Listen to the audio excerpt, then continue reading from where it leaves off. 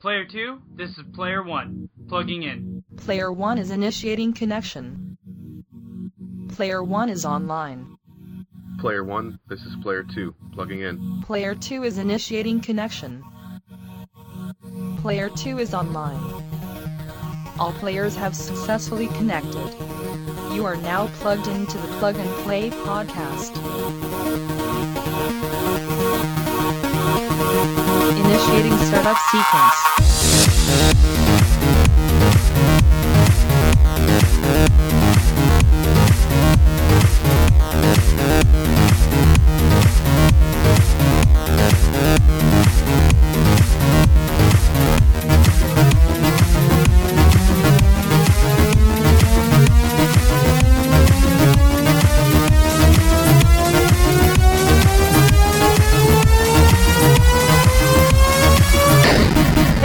And welcome to episode 57 of the Plug and Play podcast. I am your host, Zach, and alongside me as always is Tim. Welcome, minions. And we just got back from basically a week worth of PAX, 5 days of PAX exactly. And so, as per usual, this is our yearly PAX wrap-up, but unlike last year where you guys said that the episodes were way too long at 2 hours, we're breaking this up into 2 episodes. So this is part 1 of our PAX Prime special edition. Episode 58 will be the conclusion of PAX Prime special edition for 2015. So we have a lot to cover this episode, guys. We saw a lot of stuff this year, but let's not dilly-dally any further. Yes. So get to it. Tim. Yes. Favorite PAX memory? I'm going to cheat a little bit and say both times we were at the Still Bar. Okay. The first time the Hob developers came in and we got to talk to them a little bit after our interview, which was awesome. Yeah. And the second time we went there after the documentary Thank You for Playing, which was a documentary about the making of the game That Dragon Cancer. And hold up. What? Me and you must be like on the same brainwave, because let me just jump in really quick. Mm-hmm. And my favorite PAX memory is actually hanging out with That Dragon Cancer and playing it. And I have a little audio clip. Okay.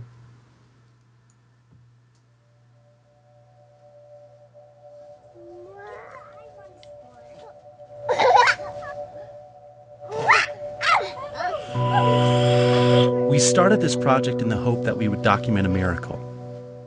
Our son was fighting brain cancer, the horribly aggressive kind, and it had come back many times, and it had been beaten back many times, and many times we had been told his death was imminent, but he was still alive. You see, we could have crafted this adventure game in which players would experience the trauma and the treatment that he had faced, and how he had overcome them all, and it would be our miracle. Because we needed it. Desperately.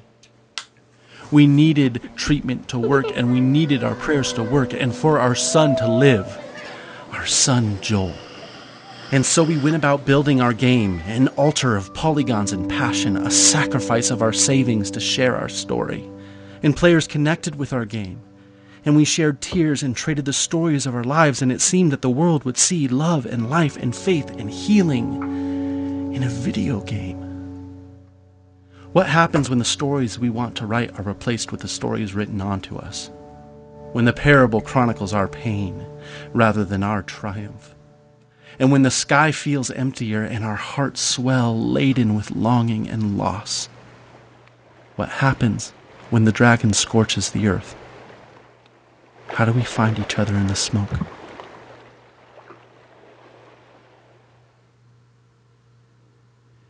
You know, Nice. often when people first hear about our game, their question is, how is this a video game? It definitely can feel a little bit too depressing, like it's too heavy of a topic to fit into that category of game. Certainly it's not a traditional. So that is just a little bit of a teaser of That Dragon Cancer. I'm not going to roll the whole. That's a act great introduction to the game, though, actually. I think it sums it up pretty well, the whole scenario. Mm-hmm.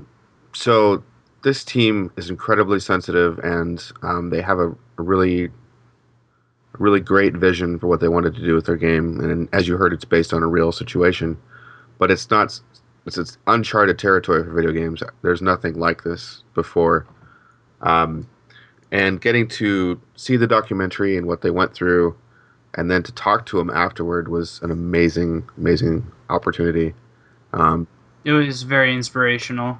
so it was not. It just sort of happened. We had other plans after the movie, but to pass up an opportunity like that would you just don't do that. Hanging Mm-mm. out with the crew, and they're all awesome guys. They all have families, and um, just getting to know them a little bit and the challenges they went through, and the game's almost done, and I've been watching it for the last three.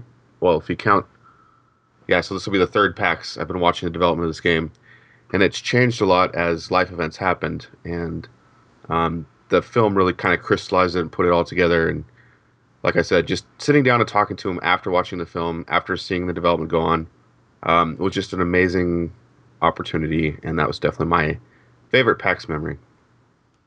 Yeah, that was hanging out with them, seeing the documentary, and then actually going and playing the game for the first time. That's right, you hadn't played it before. I hadn't played it before. Those weren't my favorite part. The actual father of Joel, who is the child who passed away, his name is Ryan Green, and after I got done playing it, I'll admit I was pretty emotional, and in a pretty fragile state because I mean you've played it multiple times, Mm-hmm. and it hit home pretty close for me. I've known and actually have a family member whose son died of basically the same thing, except for all the tumors are in his brain, and not out throughout his whole entire body. And I've had a lot of death surrounding me throughout my whole entire life, and basically, I've pretty much lost everybody around me that raised me now. And Ryan he's a great guy, and we stood off to his side and went off to his side, and we sat there and chatted for like an hour or so. And he's an inspirational man. It's very thoughtful. And he's a very thoughtful man. He's very inspirational. And it was good just to pick his ear and then hear his story and how he's dealt with stuff. And then he was caring enough to ask about my story and listen to me tell my story. And, so we had a good time. And that probably, if I had to erase all of PAX and only got to choose one thing, hanging out with Ryan Green probably would have been the thing I would have chose to do. Which is But I never would have done it without Tim. No, I pushed him to see this documentary because, looking at it on paper, it looks like a really depressing way to spend your evening, going to watch a movie about a game about cancer. And, on some level it is depressing, but it's also hugely inspirational. So Yeah. when this game comes out, listeners, I know there'll be a barrier to play it, but I really challenge you to get it on Steam and really challenge yourself to deal with a topic that we never want to talk about, not just cancer, but death and mortality. I don't know. It goes places games haven't gone before. I think it's really important, and it's really been an honor to see a part of how this got made. And I'm jealous of your conversation, by the way, because I wasn't there with you when you played the game and afterwards. But I'm kind of glad I Yeah. wasn't either, so you could probably be more open with him. You might have been embarrassed or whatever. I was there. Yeah, I mean, I did punch you in the arm at the show. You did. So, 'cause You did. You're a dick. So, So, listeners, I bet you didn't get. I bet you didn't guess we were going that way. yeah. Ha! Let's do a runner-up favorite memory, because I know a happy memory that I think we can both agree on. Okay, but before we move on from this topic, I want to say one last thing about that dragon cancer. And it was weird, but the gentleman who was playing the game before me, I was talking to I can't remember his name. I think his name is David, the gentleman who was in the video talking to Joel before he passed away, and he's making him laugh. The guy that we spoke with, one of the lead developers. I think his name is David. I totally know who you're talking about, and I can't remember his name, unfortunately. Okay, but at least you know who I'm talking about. The gentleman I was hanging out with him and a bunch of the other guys that were there, and there was, Ryan was off talking with another person, and it was the six of us sitting there chatting before it was my turn to play, and this gentleman gets up and he just got done playing the game, and he asked him, he said, why doesn't your characters have any faces? And they said because you should be able to feel the emotional. This is a feel story. This isn't like you don't need to see it on their face to feel the emotion. And he understood it and he agreed. But it was weird. After watching the documentary, when I was playing the game, I was seeing their faces, and I was seeing Joel's face because I knew what he looked like, and I could see his face laughing, and I could see Ryan's face in depression throughout the game, and Interesting. it was strange. So when I got up, I said, that gentleman said that he, couldn't see the face, but he could feel the emotion. And it's weird. I can put a face onto that emotion, and I can see him interacting in a way, and it doesn't look blocky to me at this point. I see a human in there, and they said, yeah, there's a lot of people that once they know Ryan and they come back to play, they can see Ryan as the father, but not many people get to see Joel, and so that's it's a weird way of looking at these things. Is once you know who it's supposed to be, or once you know somebody, it could be anywhere in the world. If you face this, you could see yourself in this game, and it brings a whole new life to the game itself. So I think it's Josh Larson. Oh, Josh Larson, that is correct. Sorry, I was looking up that while you were talking. That's fine. But let's make this happy again, because we didn't. I bet everybody else didn't realize that we were going to go morbid and It's not really morbid, but it's depressing. Thoughtful. Depressing. Thoughtful. Yes. Wow. It was inspirational. Trust me. It was. We're talking about it, and yes, we're talking about death and the death of a 5-year-old child, but it was the way that they've done it is so inspirational. They are so sensitive. I left the booth. Yeah, I left the booth after I was done talking to Ryan, feeling better than I had felt going into it. So you process things that you don't let yourself process. Yeah, exactly. It's a great conversation starter. It's a very important game. It is. So check out That Dragon Cancer, guys. We're going to be talking about it more, and I will be playing it for sure when it comes out. But what is your follow-up favorite PAX memory, since we both chose that same one? I think once I say it, it'll probably be your runner-up as well. Okay. The Telltale panel where we played through the entirety of Episode 4 of Tales from Borderlands. That was an experience.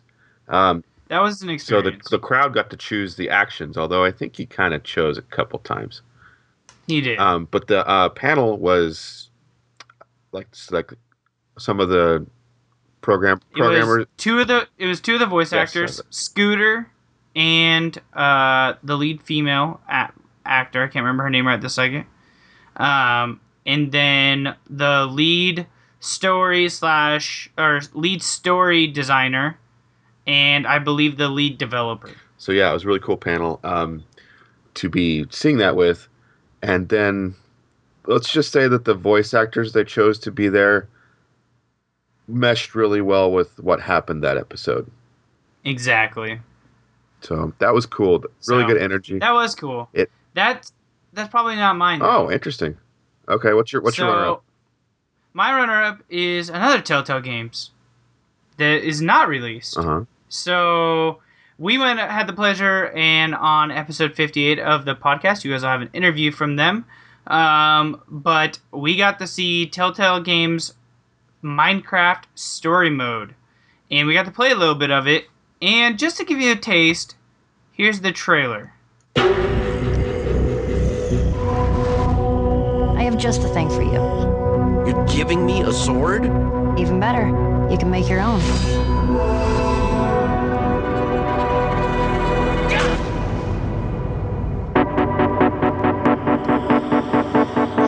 Something weird is going on.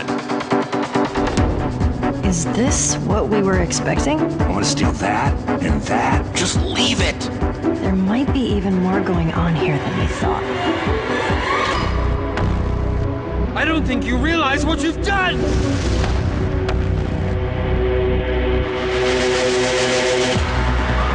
Everyone's running away, except for you. Our gang sticks together, that's what we do! It's in your hands now! Go!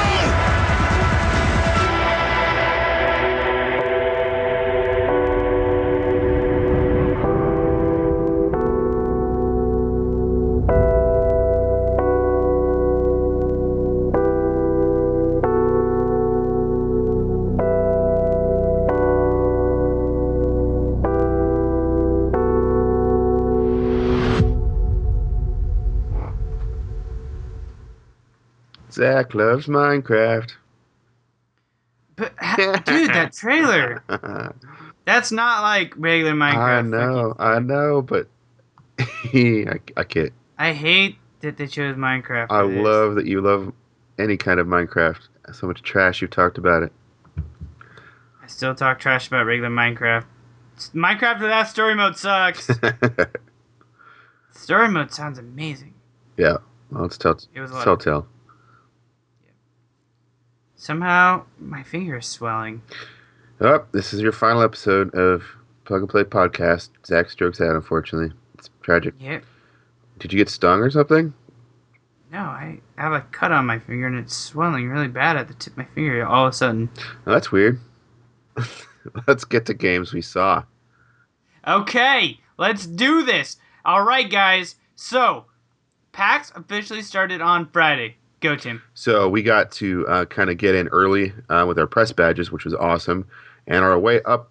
Because we were like press, and we like walked up and we were like, beep, press, and they're like, go on up, sir. So like, before we even got to the expo floor, we got to jump in on an insanely long demo later, which was Zelda Triforce Heroes. Holy crap, that line was 3.5 hours all day, every day. But we just walked right up. It was awesome. It was actually before the 9 o'clock. It was like 8:45, so it was double win. This is a game that wasn't really on our radar very much when we heard about it at E3, but it sort of looked like... I may or may not have made fun of it on my E3 coverage. Yeah. And I'm eating my words. It looked like another kind of Zelda Four Swords. But it's not. I mean, it is a cooperative Zelda game, but there's a lot of different play mechanics than in Zelda Four Swords, which we actually played on the train ride up, so we had a pretty fresh comparison. Yeah. It's up to 3 players. Triforce, 3. And you need those 3 players because there'll be enemies that are like tall, and you have to jump on each other's backs to shoot the eyeball at the top or whatever. Or there'll be other puzzle elements where you'll need to all work together. Or you'll need your partner just to pick you up and throw you off the map. Yeah, which is fun. It's fun to throw your partner for sure. Although it takes away from all your hearts, because your heart system is all of yours combined. And you get to choose different suits, which gives you different powers. Like I chose the Kokiri suit, which gave me multiple arrows instead of just one arrow at a time. And I chose the master suit, or the samurai suit, or master suit, or something like that, which gave me extra strength for hitting with my sword. And there was at least one other one, and of course there was 5 other suits. Right. I think sounds right. Yeah. But it looks good. Yep. Played great. It was fun. Yeah. Now looking forward to it, where I wasn't really looking forward to it before. Now I'm looking forward. So that was awesome. Then we got inside and actually got to play the For Honor. Yes. For Honor! I'll let you take that one because you were so stoked about this one. Dude, For Honor is a game that I'd never even heard of and like completely underneath the radar for me, and by far was one of my favorite hands-on at PAX. So For Honor is a knights game. Now, if you think of knights, you think of swords, and you think of battles, and you are correct. And you think of capturing a person's castle, and you are more correct. So what For Honor is there's like a diamond on your screen, and you press up on the right pad to do an up guard, right to do a right guard, left to do a left guard, and down to do a bottom guard. And what this is there are, I think, 5 of you on a team, and you're trying to capture points in this other person's castle or in your castle. I'm not sure if you're defending your castle or you're raiding somebody else's castle. I think it depends on which team you're on. I think we were defending our castle, Tim and I, with these other 2 ladies that were there with us.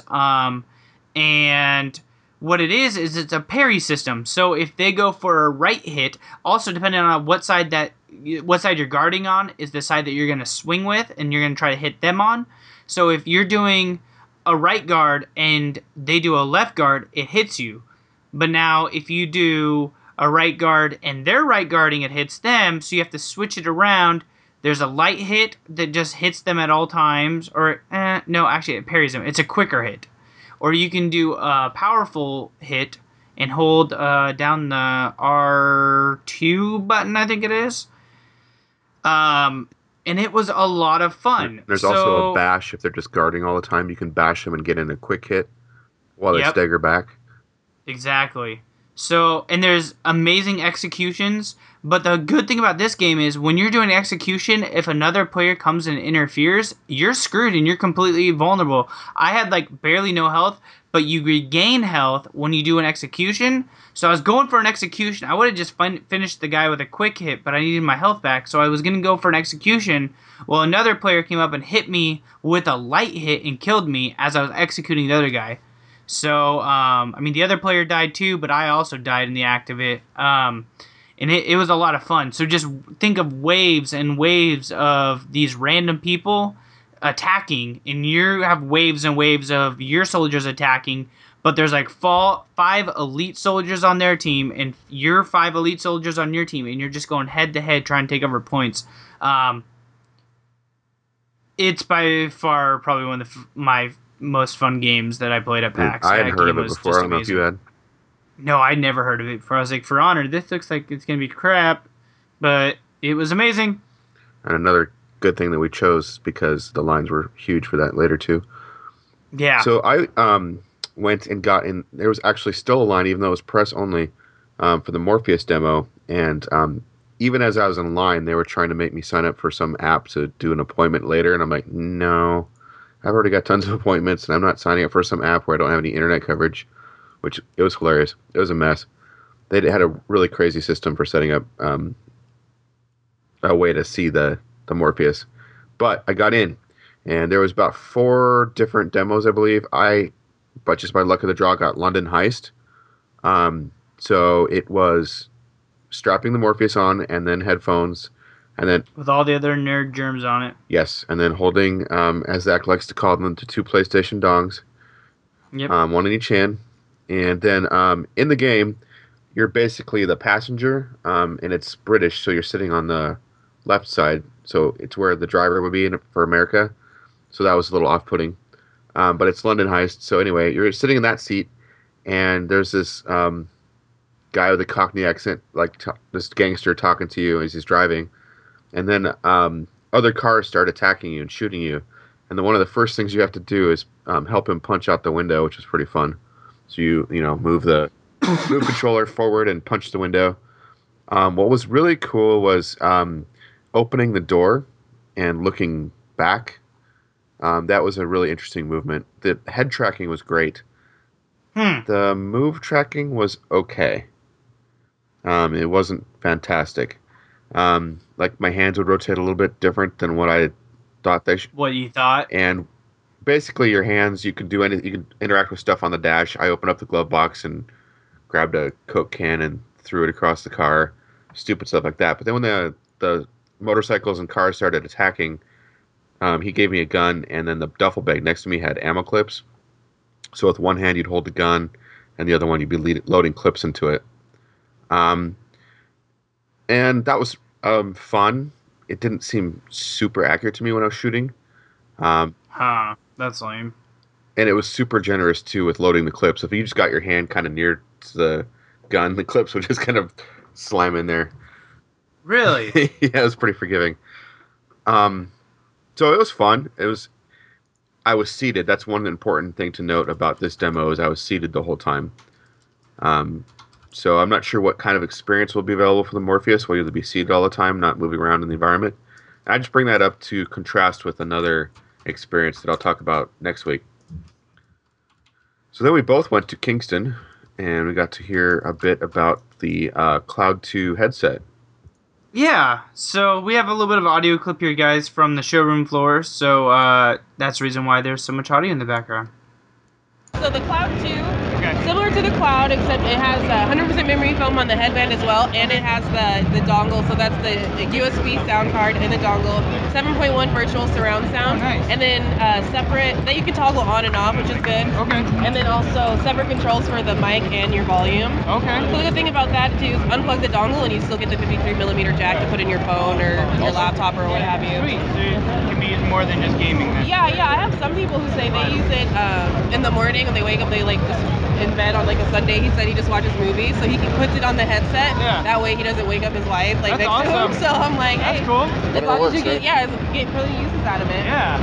And then it comes in 3 colors, so it's the red, gunmetal, and the pink. So that's similar to this one where it's the black with the gunmetal, and then on the red, it's red stitching with red aluminum, and then the other one is white with pink stitching. Okay. And then I'm surprised actually how many guys are actually really interested in that one. The white and pink one? Yeah, because they're like, it's something different. Everyone has like a black She was looking at headset. me when she said that. Yeah, I know. It's okay. I got a buddy that's over in Trinidad. We're gonna send that one over to him after we're done Gunmetal's reviewing just it. fine. Yeah.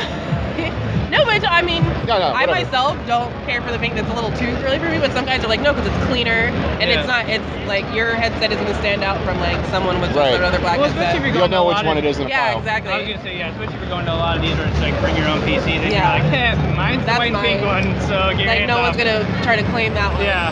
But I mean, that's really our main focus here is just to talk about. And also we have our cloud core. So overall, HyperX works on a good, better, best. So for our DRAM, our USBs, our SSDs, we have the starter, then the middle, and then the top. Savage. Like good, better, best. Yeah. So kind of the same thing with our headsets now. So we had cloud, we now have cloud 2. And then we developed Cloud Core for our emerging markets, but we actually were able to get it into GameStop, so it's exclusively available at GameStop for $69.99. And that headset is the cloud base, but you don't get all the fancy accessories, you don't get the pouch, you don't get the interchangeable ear cups. Okay. Still the leatherette ear cups, still the great sound and the great frame and everything. Yeah. But that way, without the accessories, it keeps it at that low cost. The lower price. Yeah, so that's the good, then you get the better, and then the best with the Cloud 2 so far. So that's what we're Are hawking. they for consoles or no? They are. Well, They're basically. It was just a headphone jack that worked with PS4, right? Yeah, they're.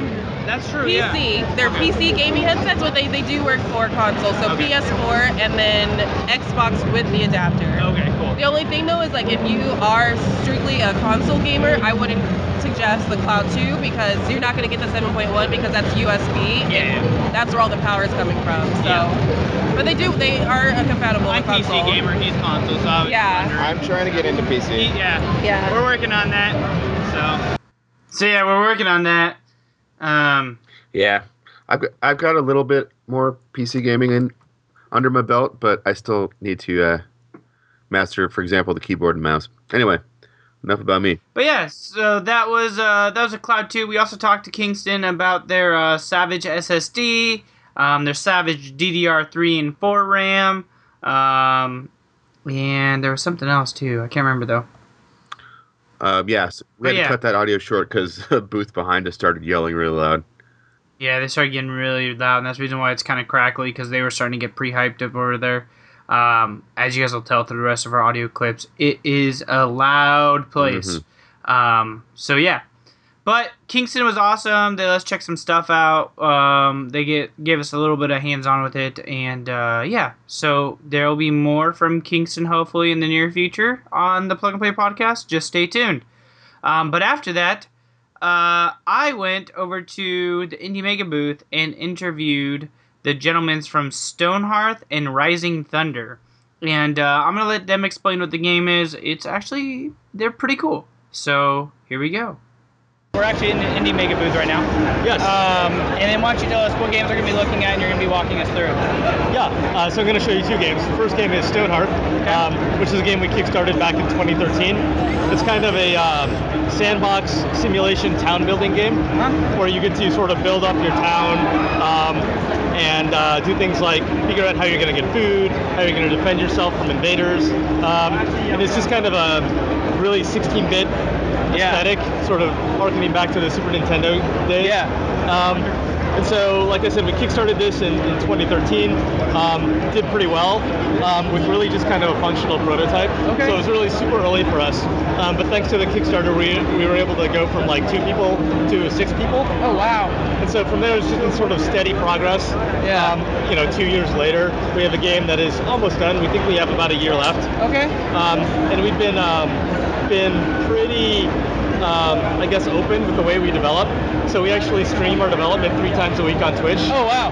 Yeah, we're like, whatever we're doing. That's really open, actually. Yeah, well, we find that like when we're open with people and just honest, like even when we have problems, like they like knowing what's going on. Yeah. Right? And it's like game development sometimes is hard. Now it's changing between nighttime and daytime right now. Yeah. So the thing about this is we're really hardcore into simulation. Okay. And that's sort of the appeal. So like we have like a pretty good water model. So we have decent water physics. There's a day-night cycle. Okay. And different things will happen at night. Like all the lights will turn on in your town, and people will go to sleep. And if you don't have beds for them, then they'll wake up groggy after sleeping on the ground, and they won't be as productive the next day.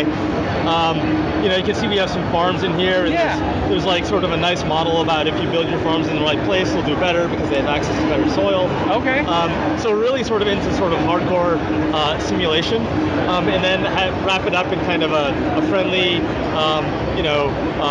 not fast-paced, sort of leisurely paced package.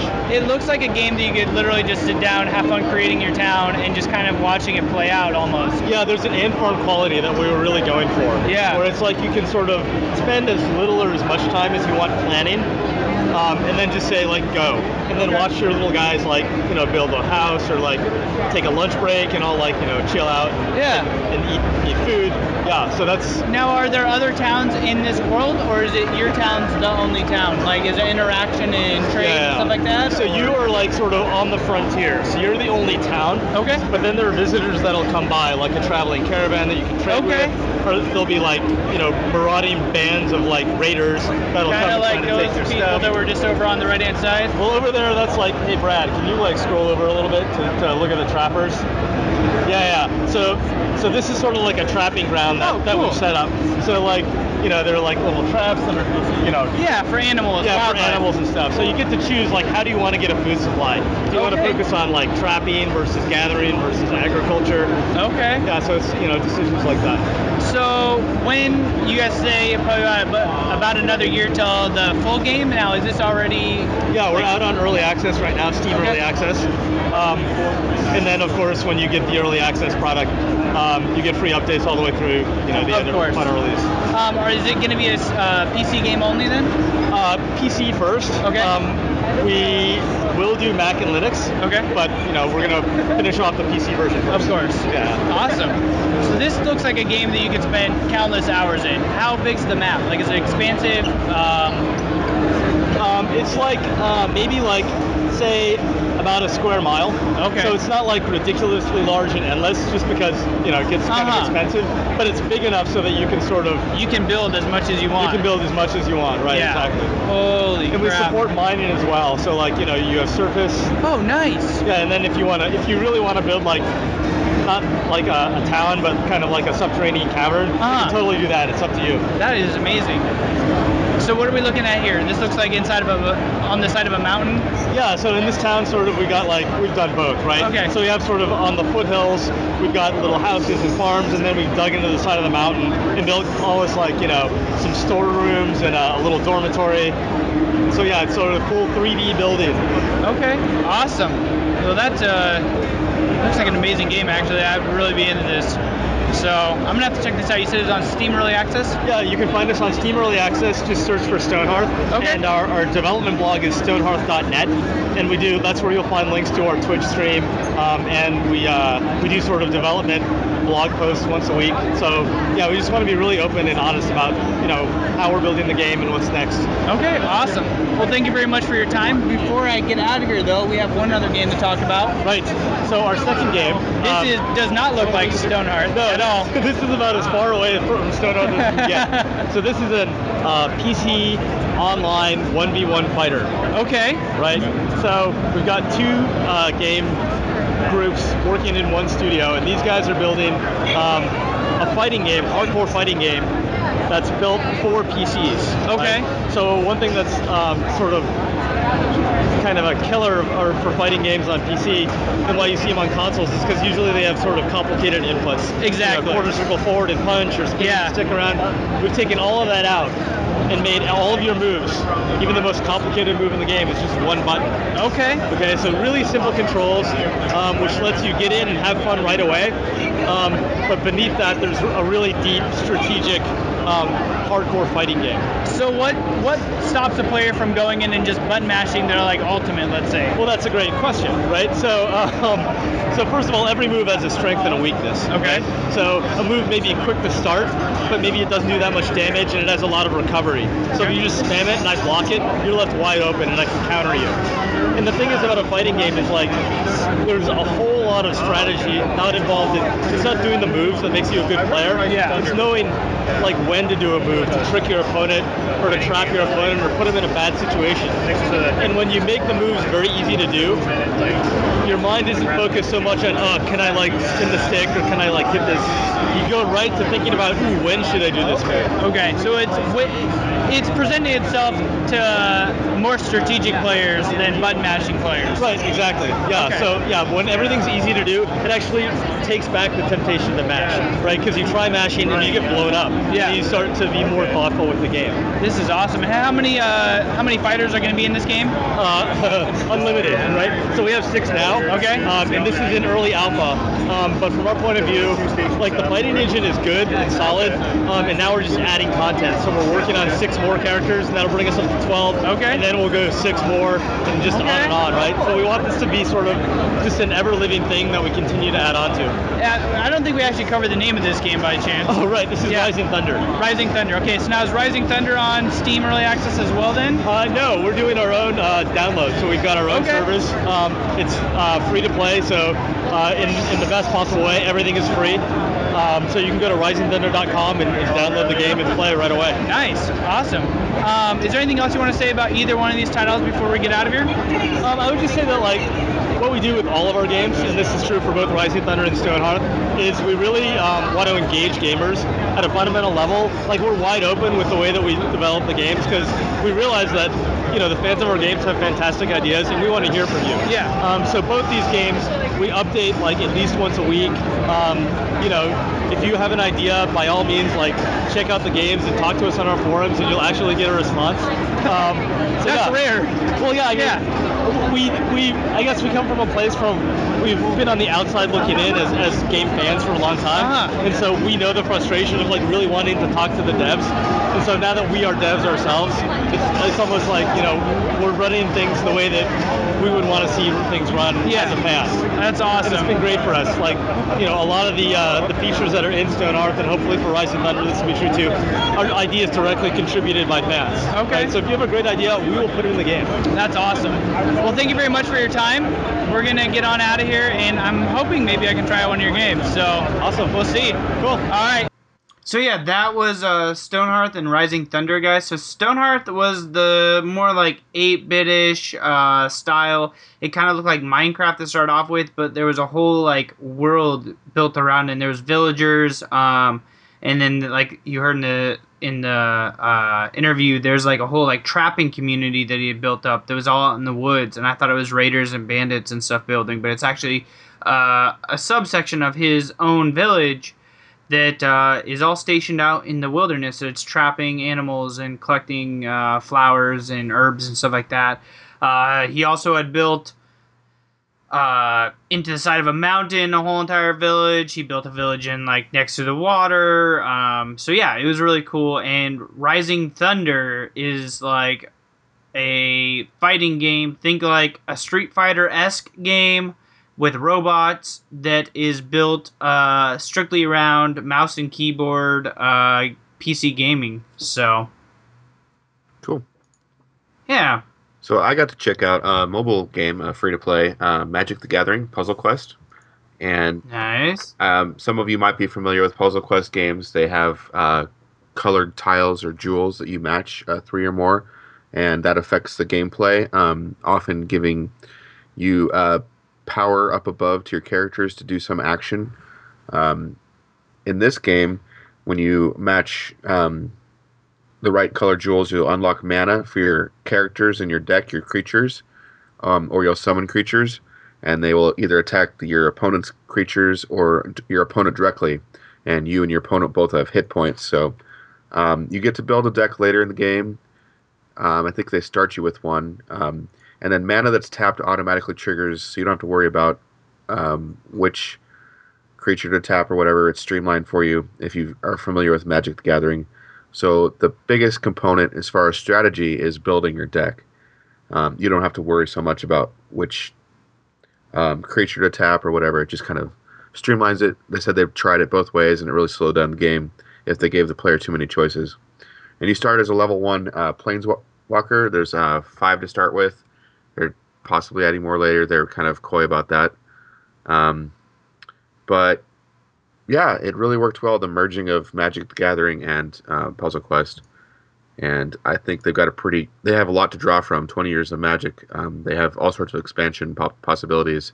You can buy cards. That's where the free-to-play part comes in. You'll get, you can buy not decks, but PAX, and you might get some awesome cards, or you might get some not so awesome cards. But yeah, I played that for a bit. And what did you play next? So the next game I went and played was Party Hard and Punch Out by Tiny Build. So Tiny Build is the developers of Speedrunners, which is the Family Night Game Night sponsored game. Party Hard is a game where you walk around and you are a mass murderer and you need to take people out and stab them to death at a party.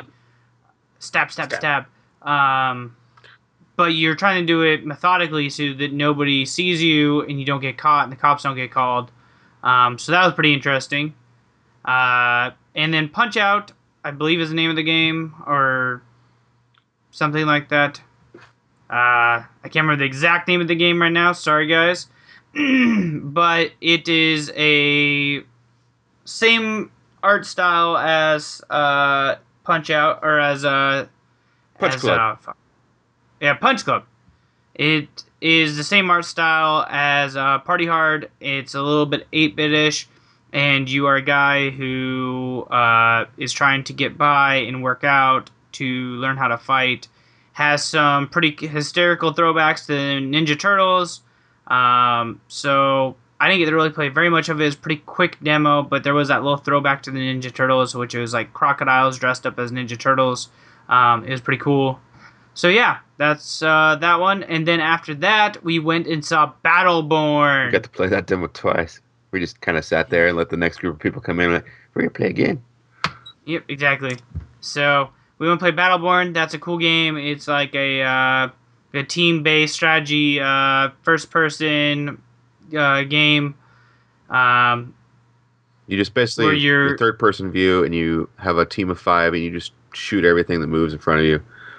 And you're trying to move your team. So throughout this like course, and everything's trying to kill you. But there's all sorts of different character types. Like I was this giant guy with a tiny head and a Gatling gun. And he danced funny as he ran. Yeah, I got moves. And you played 2 different characters, but there's like stealth characters that like disappear. I played a long range, has a sword, and I played a close range. Yeah, which was kind of funny in a shooter, but yeah. Yeah, it was kind of weird. So yeah, it was a fun game. I'm looking forward to trying it out again. Very colorful, a lot of fun. Tim actually enjoyed that one. So I can see that as being a family game for butt smashers. Exactly. So Battleborn, guys, we're gonna be checking that out here pretty soon, I'm hoping. So, but I'm getting pretty thirsty. Yeah. But before that, Tim, why should they like us and rate us on iTunes? Because if you do like us and rate us on iTunes, you won't prick your finger and have it swell up like a giant balloon, making you explode in the middle of recording a podcast. That would be helpful, wouldn't it? It would be pretty helpful. How's your finger, by the way? It hurts. I don't know what the fuck I did to it. Smash the other one so you're distracted. Yeah, it's like cut. I don't know how I cut. We'll be right back. Zach's going to nurse his fingers. We're going to grab some tasty treats. All right, guys. We'll be right back.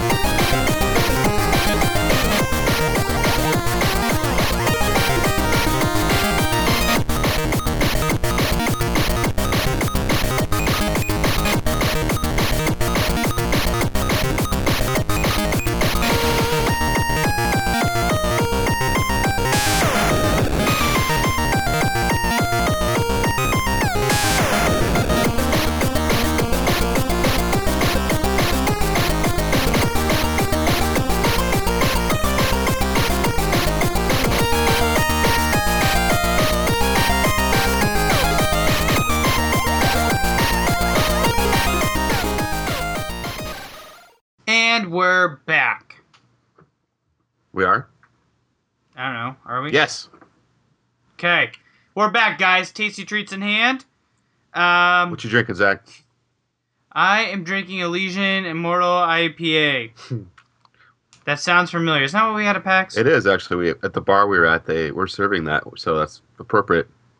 Yes, exactly. This is the PAX Prime wrap-up, Part 1. Elysian Brewing, brought to you by Elysian Brewing, and specifically their They do actually brew it, Immortal yeah. IPA. So. They actually do support us. Yep. So, yep, they're a new backer now, guys. So we're going to crack this bad boy.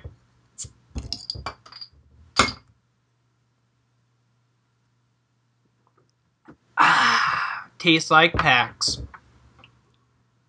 Awesome.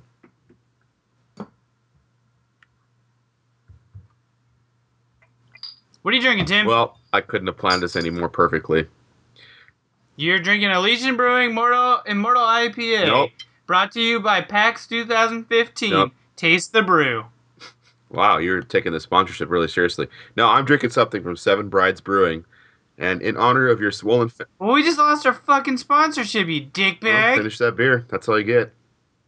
Alright. Anyway, this sucks. In honor of your swollen finger, I am drinking Crooked Finger IPA. God damn it. The label reads, when urgent care, safety meetings, and electrical tape can't help you, this will. A pale malt bill provides a base in which local hops, smack of lemon, and tangelo. Dry hopped without regard to hop safety. The aroma is brisk and citrusy. Cheers to all of us who have put a finger where it didn't belong. Crooked Finger IPA. Picture is like a X-ray of a broken finger. It's awesome. Nice. It's a very pale, straw-colored IPA. Really? Yeah. What the hell? It's definitely it looks like Coors Light. That's quite strange. All right, here's to your broken finger. Thank you. It needs it. That's good. Sweet. 70 IBUs, but it tastes like less, honestly. So it's nice. All right, so here's the part we've been dreading. We got a really great interview with Motiga Games for their game Gigantic, which we enjoyed the demo a lot. And we had a really good interview with one of the developers. And I don't know what happened with our recording. We got invaded by pixels, guys, and they decided they're going to fuck with our audio. It does sound like Space Invaders are like dropping bombs periodically through the interview. And we talked about what we could do. We tried to edit it, but when we edit it, you couldn't hear the audio, like the speaking anymore. So anyway, we got a great interview. You can still hear through the beeps and boops. Just pretend we're under attack by like Space Invaders while we're interviewing. They're gonna hear that later. We don't need more of that now, right? All right. So without further ado, let's play Gigantic. By starting out by introducing yourself. Yep. Excuse me. My name is Carter McBee. I'm a gameplay designer on Gigantic for Motiga. Okay. And why don't you just give us a really quick rundown? We'll probably be attaching a trailer to the video game to this all as well, but give us a rundown on the game. Yeah, so the game is a 5-on-5 competitive PvP action game. We're theming it a shooter MOBA, but really it's at its core it's an action game. So it's third person. It's 5-on-5, like I said, and each player chooses a unique hero each game, and then on each team there's also a giant creature called the Guardian, who's like your giant boss creature, and that's the main objective of the game as well. So your goal as a team is to kill the other team's Guardian before they kill yours. Okay. What would you guys say inspired you the most to make this game, or what was the reasoning behind making this game? What was your number one goal? Yeah. Yeah, your so mission statement. Yep. So that one's pretty easy, actually. All we wanted to do when we set out to make this game was make a great competitive game. Okay. So, you know, a lot of games start out as like, we're going to be this, we're going to be that. So, you know, there was no label that we attached it to. It's like, it wasn't like, okay, well, let's make a MOBA. But the invasion has started! Different. It was like, everyone duck! We're just going to make a fun competitive game. And that's really where it started. the core concept of having the giant bosses on each team. Yep, the Guardians was there from the very start, and then we kind of built around that and just something that was easy to pick up and play, but had a lot of depth to it. Yeah, so the Guardians is a whole new aspect to the gaming realm that you don't really see in other competitive games that at least I've ever played. I've never really seen a huge AI. Usually the home base is not mobile. It's home base usually is not moving around trying to kill the other mobile base. Yeah, and that's what we wanted to do is to give you that connection to your Guardian as a player. So it's not just like, well, this is the objective. I hope it doesn't die because that means we lose. But it's more of like, he's another team member, or she is another team member. So it's almost like it's 6-on-6, but one of them is a giant boss AI creature. And that really plays into a lot of the moment-to-moment gameplay. In addition to it being the main objective, like you'll see it be really active on the map. When it rampages across to knock the other Guardian over, you'll see it reforming the terrain a little bit, so it'll knock over giant columns and pillars and kind of change the battlefield a little bit. Nice.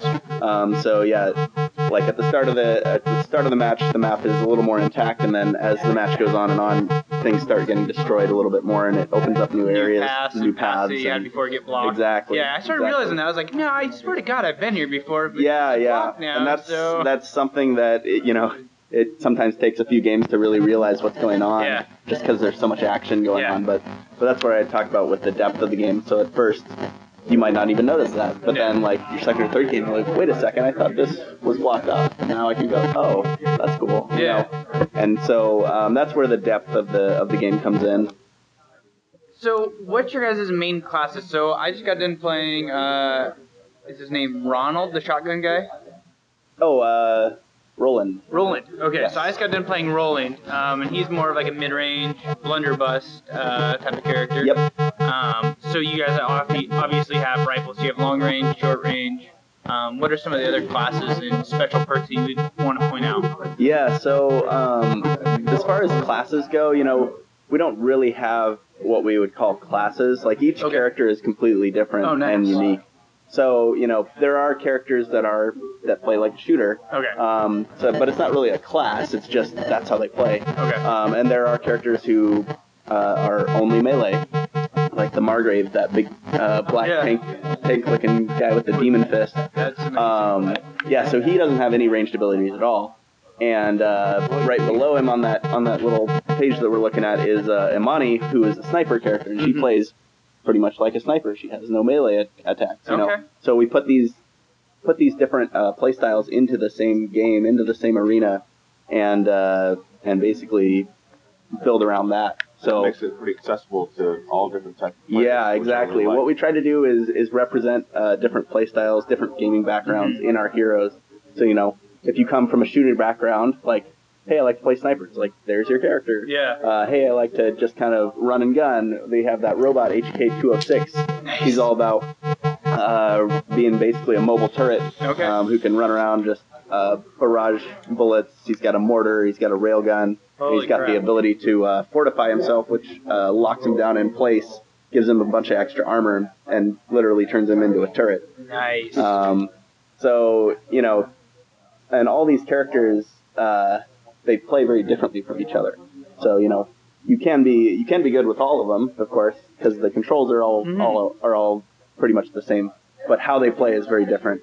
And there are some characters like Zenobia, who is more of a control type character. She plays more like an RPG character, so it's less about twitch aiming and more about when do I want to use my skills, where do I want to use them, as opposed to like her main attack is beam attack, which is actually fairly easy to lock onto someone, but it doesn't do much damage. So you have to use your other abilities to kind of get that damage and the control and to help your teammates out that way. I'm looking up there and I'm seeing Aisling? Ashling, yeah. Ashling? Okay. Yeah. So I didn't see her on the board anywhere. She was in there. Was she? Yep. Okay. So what is she? She looks like she has a guardian behind her by herself. Exactly. Yeah. So she is actually almost like a pet class from an MMO, but she plays. So she's got her that's actually the ghost of her father that she summons on the battlefield. Oh, nice. So she summons him from her sword, Okay. that giant sword that she has.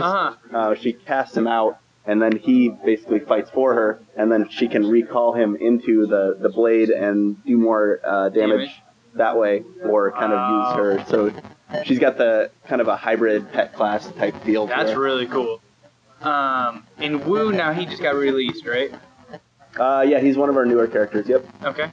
Yeah, he's all about one-on-one combat, pretty much. Is he? So he's kind of a martial arts type character, but all of his attacks are kind of he's what we call a fighting game inspired character, because he's all about comboing his abilities. So if you just go up and use your left mouse and just punch people, he's okay. He doesn't do that much damage. But if you actually combo your abilities, so you use your Q ability, which is a slide forward and kick, and then, he's got a lot of upgrades that make it so you can say, like, okay, after you use this ability, when you use this ability, it does more damage. And so he's all about interesting combos, and it depends on how you build him, but yeah, that's what he's all about. Okay, and you mentioned upgrades in that last little piece. So this game is a little bit different from the standard MOBA or 5v5 games where you don't actually collect coins or anything like that. You upgrade per level. Right, yeah, there's no currency, in-game currency. It's all about gaining experience and you gain level. So you started at level 1, the max level is 10, and each level you gain one skill upgrade to use. Okay. But, unlike traditional MOBA games, it's not just like, hey, make this skill a little better. It actually changes how the skill works. Yeah. So, because for example, when I was playing Roland, I had to be pretty close, and then I got the blunder or the left mouse button upgrade, and I could shoot further, and then I got it again, and I could shoot even further, and it was more accurate. Exactly. Yep. So, yeah, and that's an example of how you can build the character to how you want to play, but also it's not just about how you want to play, it's about adapting to what your enemy is doing. So if the enemy had a bunch of squishy but in-your-face type characters, like the Trip or Taito the Swift, who are about getting in your face, but they don't have a lot of health, you can pick the upgrades that do more shotgun-like upgrades and kind of spec him that way. Whereas if you're kind of dealing with the mid to long range, you might want to take that branch that you took. So it's play style, it's also adapting to what the enemy is doing, and it's also just the conditions of the game. okay, and do you guys have, we were just talking before, but we weren't recording, so why don't you go ahead and let us know what platforms you guys are going to be releasing this game on? Yeah, so it's going to be Windows 10 and Xbox One. It's actually in closed beta right now, started yesterday, which you can sign up for on our website at gogigantic.com. Will those player bases be able to play with each other? Yeah, we will support cross-platform play. We're still working out the details on exactly what that means. Okay. We've been talking about the fact that it's an opt-in thing, so that, like people who are on a controller and don't want to face people who are on keyboard and mouse don't have to. Okay. But we're still working out exactly what that means, because it's a little bit of uncharted territory for a competitive game. Yeah. So, but we want to make sure that we don't do the players a disservice and put them into a situation that they don't want to be in. But the encouraging thing is the game is exactly the same on both. I was going to say, he was playing on the gamepad and was playing, Okay. It was fun. It was fast-paced. Yeah. So, but yeah, it works the same with either input device you want to play with. So it's more of a personal preference, especially since it already supports controller on PC, and pretty soon the Xbox One is going to support keyboard and mouse. So it really is preference. So now we've been talking about game development, but we really haven't touched on any of the art style for it, and you're also the lead designer, or one of the design team members, correct? Yep. So what inspired you guys to come up with this type of art style for this type of game? Yeah, the art style is something that we established pretty early on, but really it came down to, first of all, we have great artists, and that's kind of their background is just like that's what they like. And that's what we like. as a company. But really, the super stylized art style that we have allows us to push the designs of each character basically as far as we need them to go. Okay. So what we wanted to do, especially with the character design, is really marry the art with how the character plays. Okay. So when you look at a character, we want you to be like, oh, well, I know what that guy's going to do. Yeah. Just based on how he looks. Like if you look at Lord Gnosis, the big bull-looking guy, like that guy's going to get in your face and beat you. Yeah. And that's what he does. He's a bruiser, and he's all about getting in your face and hitting you. And then, if you look at Trip, the assassin character, like, she's going to be shifty, but not have a lot of health, but stab you in the back. And that's what she does. Okay. And so, the art style really marries well with the gameplay. And what we really wanted was, from the art style, was something fun. Mm-hmm. Just fun to look at. Yeah. So, even if you didn't play the game, if you're just standing behind someone watching, it's fun to watch. And that's really one of the strengths of the art style that we have. I think charming is the word that we use a lot. It's very vibrant color. It's very detailed. Yep. So it's much fun to watch it play. So, is there anything else that you would like to mention about the game? Possible release date you guys are shooting for? Yeah, just to reiterate, we started closed beta yesterday, so it's available for closed beta right now on Windows 10 and Xbox One. You can sign up for that on our website, gogigantic.com. We'll be entering open beta. We don't have a date for it yet, but it'll probably be sometime early next year, and then release sometime after that. But really, if you want to play, go to our website, gogigantic.com, and sign up. Okay, awesome. Well, thank you very much for all your guys' time. Thanks for all the hospitality you guys have shown us here. Yeah. And we're looking forward to playing it. So. Yeah, well, thanks for checking it out. Awesome, thanks. Thank you. Pixels has invaded the Plug and Play podcast. Damn them stupid space. Damn fucking Adam Sandler. Yeah, let's blame Adam Sandler for that. Yep. We blame him for everything else. Well. So, that's Gigantic, guys. That game was awesome, fun. I played it last year at PAX. Very fast-paced. And had a blast with it. Yeah, very fast-paced. But they're right. The terrain does change as you play, which is awesome. Yeah, the Guardians smash down things, and there's new routes, and old routes get buried, and it's cool. It's very, very I cool. enjoyed playing a MOBA, so that says something. Yep, exactly. So after that, after Gigantic, you went over and played something else. Yes, Valhalla. It is kind of a visual novel style game, but there's like drink mixing, so there's definitely more action than just a normal visual novel. You are a bartender, a cyberpunk bartender in the future, and different people come to your bar, and you have to try to figure out what drink will suit them the best, and they will, be happy or unhappy with your choice. And not only that, but the drink you serve them will affect what happens to them, which will affect other people. For example, the very first person you serve is like, I can't remember her name, but she's like an on-air personality. Like she displays like everything in her life, and she's like, "I'm not taking off my top today, so you have to do something interesting. Make me a drink." And like, okay, why aren't you taking off your top again? And there's adult humor in this game if you haven't figured it out already. So you make her a drink that like loosens her inhibitions, and she starts talking trash, and it's funny. Got a quirky sense of humor. Like you're talking about crazy stuff that's happened in the bar. Apparently there was a corgi convention, little dogs, all dressed in tuxedos last week. I'm hoping they stop by because that would be awesome. The art style is very 8 or 16-bit. It will be available on Steam and Vita. And let's go ahead and play the audio ahead with the developer. Alright, we're here at the Seabreed Games booth.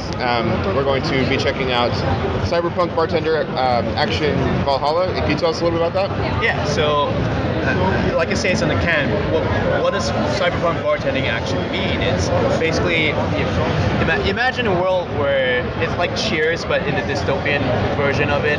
You've got a cast of regulars in your bar, and you're trying to deal as they come in, and they unwind and they want to talk to you about your day. You try and suss out what sort of drink they're asking for and whether their mood really sort of gives a sense that they want the drink that they're asking for, or maybe I should experiment and serve them something else. And every drink that you make is a decision. Like if you serve them what they want, make them happy, you'll take the story in one direction. You could also choose to mess around with them and serve them something else entirely. Like it might be a case where you have a client who's driving tonight, and he says, I don't really want a strong drink, but you sense that he does, or you maybe just want to mess around with him instead. So you serve him the strongest thing you have, and the next later in the night he crashes his car, which will, because this is a small community of regulars, everyone starts becoming friends with each other. So they're like, why did you do that to that guy, man? So it'll affect your reputation. It affects your reputation. Choices like that will be risky. Exactly. So I mean, a completionist will probably want to see all the different branches of the story, but I mean, people will want to think about the ramifications of each drink that they make, because some obviously have bigger effects than others. But we want to encourage everyone to get to know their regular, like the clients who show up in the story, and to relax and have fun, really, at the end of the day.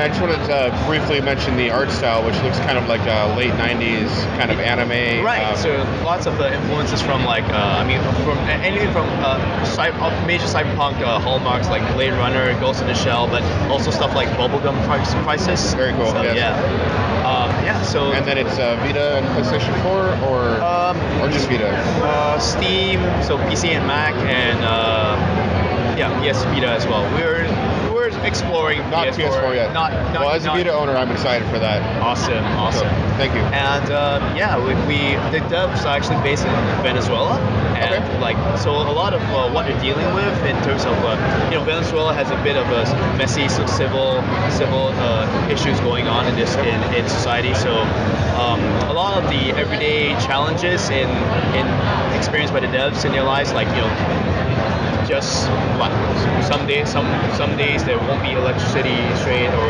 it's hard. You walk in the supermarket and there's nothing to buy, things that we're not used to in a normal first world country. I think you can see a lot of these influences popping up in the problems that the clients share with you. So cool. Interesting flavor to the game too. Yep. Awesome. Yeah. I look forward to playing it. Thank you. So Valhalla, what did you play next, Zach? That's a good question. After Valhalla, I went and played, or I didn't go actually play anything. I went to a Killing Floor 2 panel. I heard you sat on a grenade. I sat on a grenade.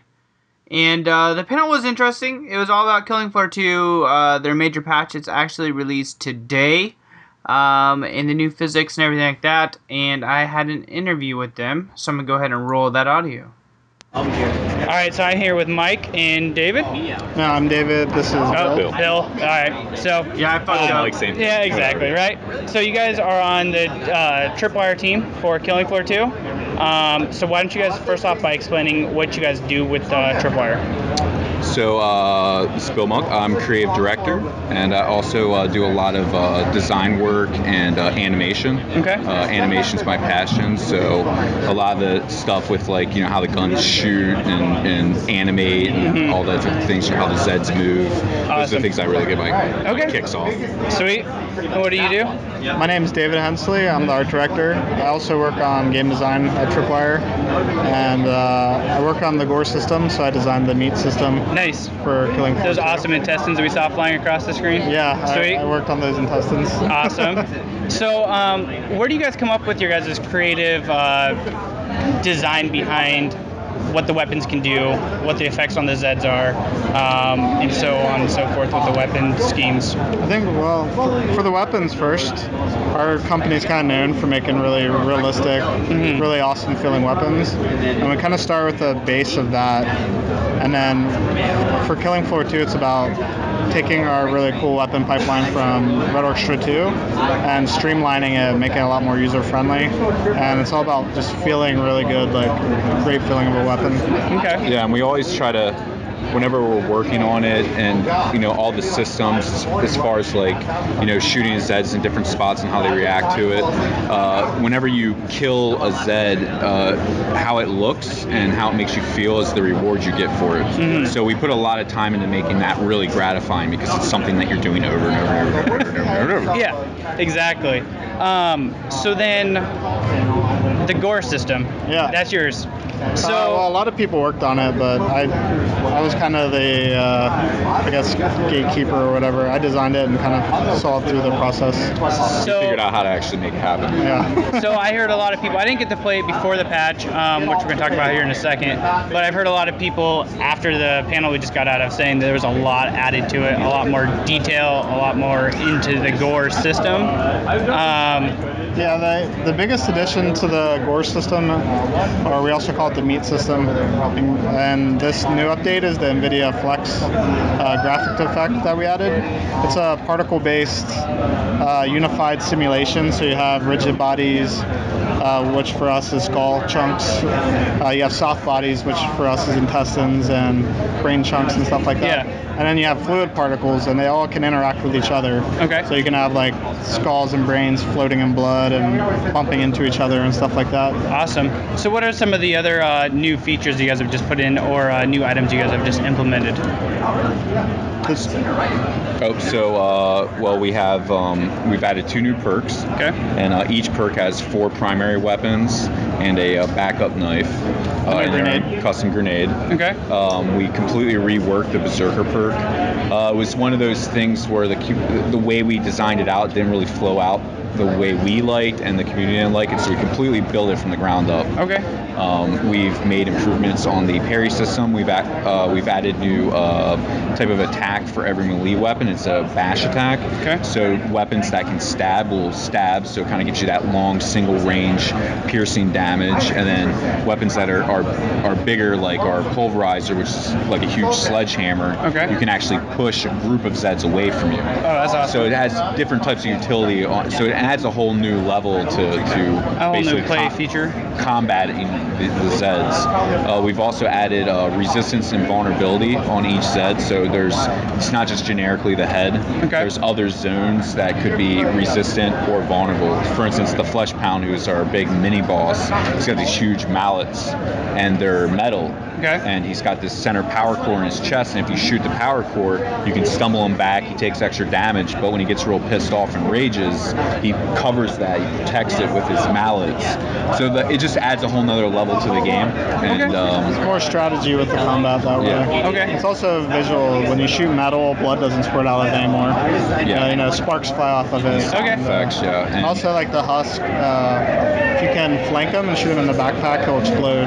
Oh, sweet. There's a lot more strategy with individual Zed encounters. And when he explodes, he'll actually take out other Zeds with him or you. So Okay. you got to be you got to be out of range of it. Okay. So we haven't really touched on multiplayer at all. That's basically what this game's designed around, correct? Is playing as a team. Yeah, the game is all about multiplayer. Like, you can play solo. Okay. We have been working on solo balance a little bit, but Killing Floor 2 is all about 6-player co-op. Okay. Playing with your friends, trying to survive, fighting hordes of monsters. Awesome. And this is available on which platforms then? PC on Steam. PC and Steam right now? Yep. Okay. Are you guys going to be going to Windows or Xbox One or PlayStation possibly? We are working on a PS4 version. Okay. But we have no plans to bring it on Xbox One right now. Okay. Sounds good. That could happen in the future. Yeah. Do you guys have anything else you guys would want to add about the game before we wrap up the chat session? I mean, just I know that there was a large group of people that felt like they were frustrated on the amount of time it took for the update to come out. But this new update is huge. I mean, our changelog list is over 9 pages long. I mean, we have, so I think it's one of those things where like the wait was hard, but now that it's here, everyone can see it. It's out September 1st. Everyone can play it. Anyone who's interested can opt into the beta right now. Okay. There's a lot more content now. more content now than when we released KF1 as its full version. We're still in early access. So. Okay, and what's it going to be retailing for, guys? $29.99. Okay, so you guys, they can find the beta right now, or they can opt into the beta right now. Oh well, so you have to own the game. Okay, you have to own the game, which is $29.99. Yeah, and then we have the beta that you can opt in to play the new update the now. new update. But it goes live for everyone September 1st. Okay, sweet. Sounds good. Well, thank you guys for taking the time out of your guys' day. Absolutely, and, thank you. We will be in touch. All right. Thanks, guys. Thanks, Ben. So, guys, I fucked up with their names in the beginning of that, but that's cool. There's some nice guys over there. The rest of their team actually was surrounding us as we were talking, and they were shaking their heads in acknowledgement and smiling when I was asking questions, and they were pretty interested in it. So they're a cool team over there.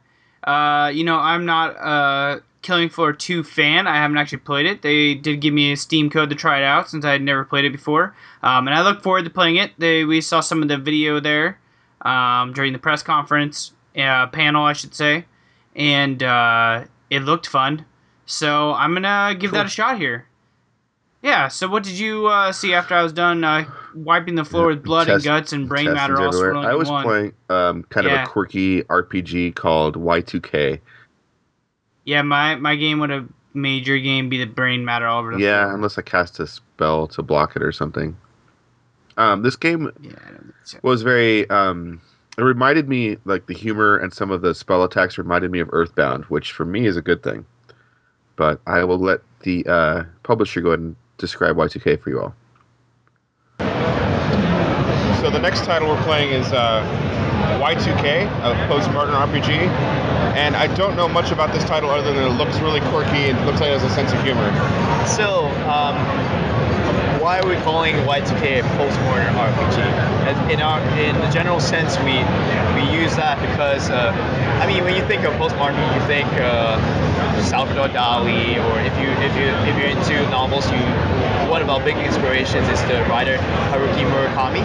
So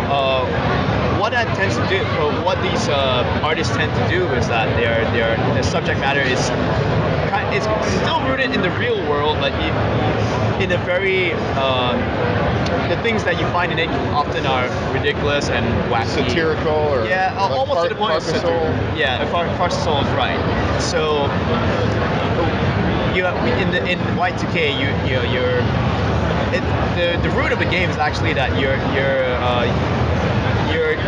the protagonist is Alex. He's a fresh college graduate and just returning from college back to his hometown, and he's sort of discovered this message board back.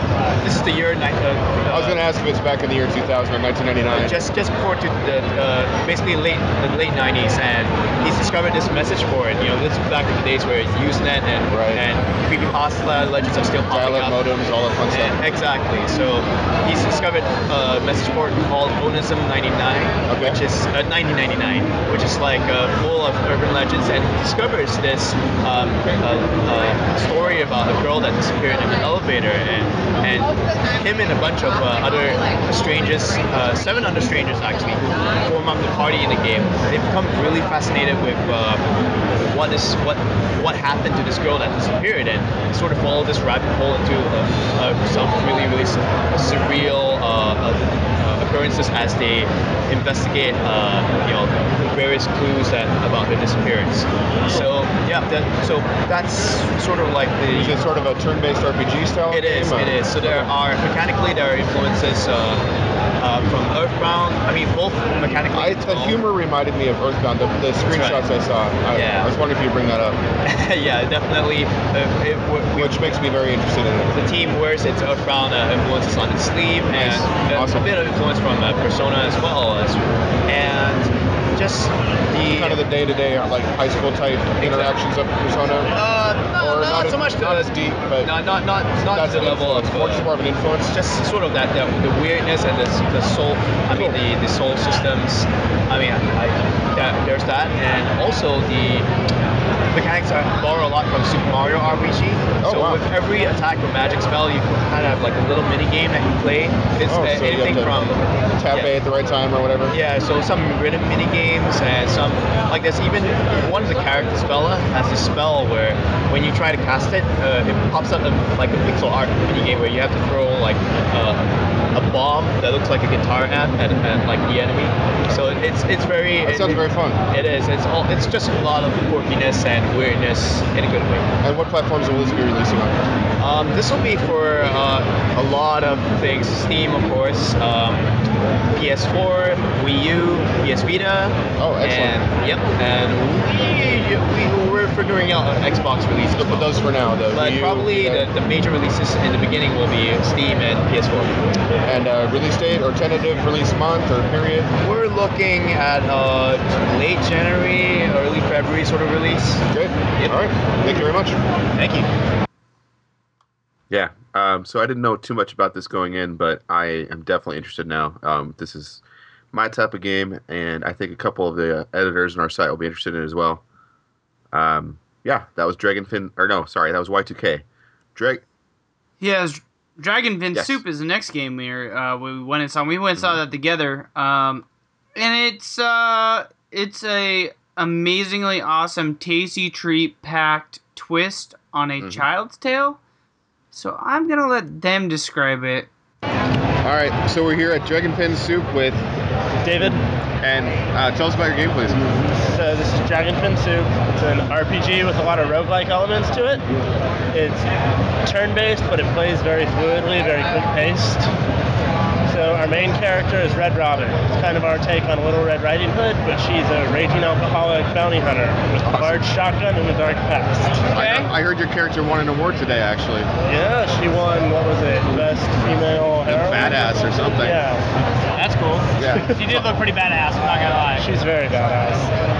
So we have 3 different game modes. We have a story mode, which is more like a traditional RPG, like big epic quest, a bunch of side missions. Then we have survival mode, which is more akin to a traditional roguelike.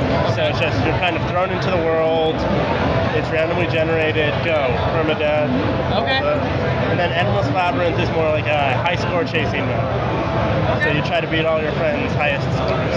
That's cool. Will this be out on Steam and what other platforms will be on? Yeah, so it'll be coming out on PlayStations 3, 4, Vita, and then it'll be on Windows, Mac, Linux, and iOS and Android.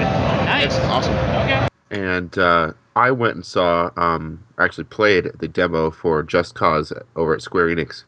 And I also saw the first part of a panel about the destructibility of the environments, which was very interesting.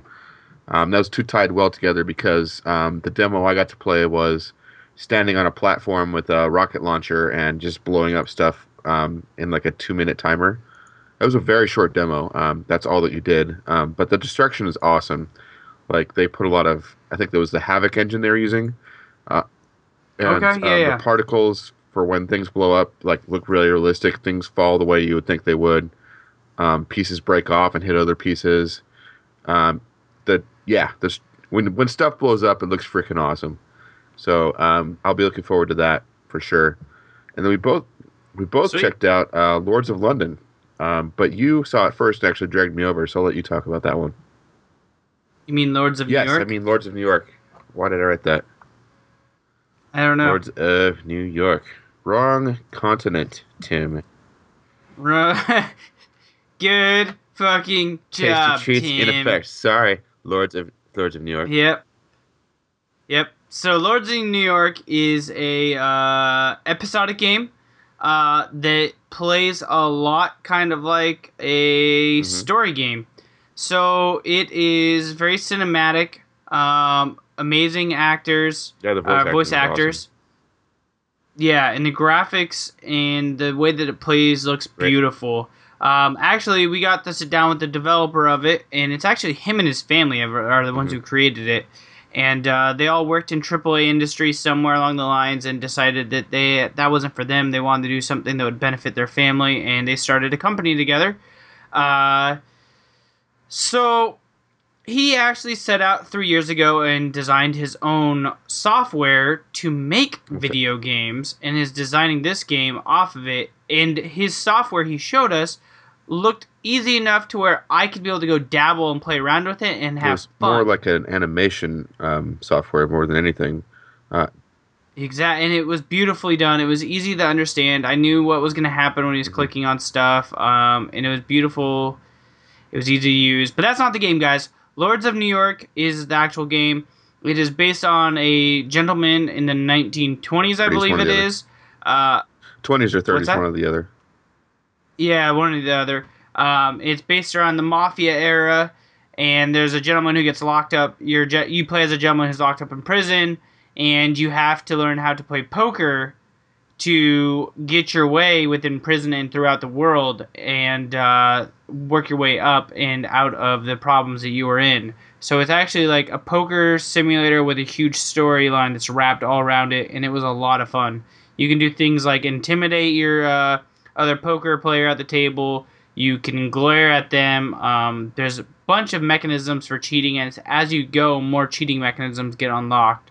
So yeah, that was actually the very last thing we saw for Saturday. And I'm glad we broke this up because that's only half of the days of PAX, and we are already at an hour and a half. So we will bid you adieu soon, but we've got to ask you a question first. Today, which we are recording, is Tuesday, and Metal Gear Solid 5 Day. That's all anyone is talking about on Twitter, Facebook, Instagram, whatever. MGS5. And Zach and I are like, okay, this is kind of cool, but we just don't really care so much. So we're just wondering, you, the listeners, are you on the hype train for Metal Gear Solid 5? Let us know. Because we did not get on that train. That train, like, we saw it coming, and we were like, train, man, baby. keep PAX going. trains. We were on the PAX choo-choo, and you were on the Metal Gear Solid 5 choo-choo. We want to know, did you jump on the train?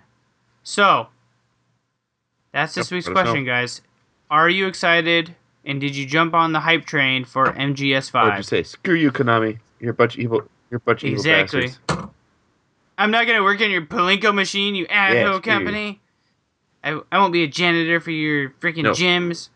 So, anyways, guys, until next week, on episode 58, where we conclude the PAX Prime special, don't forget to prime and shine.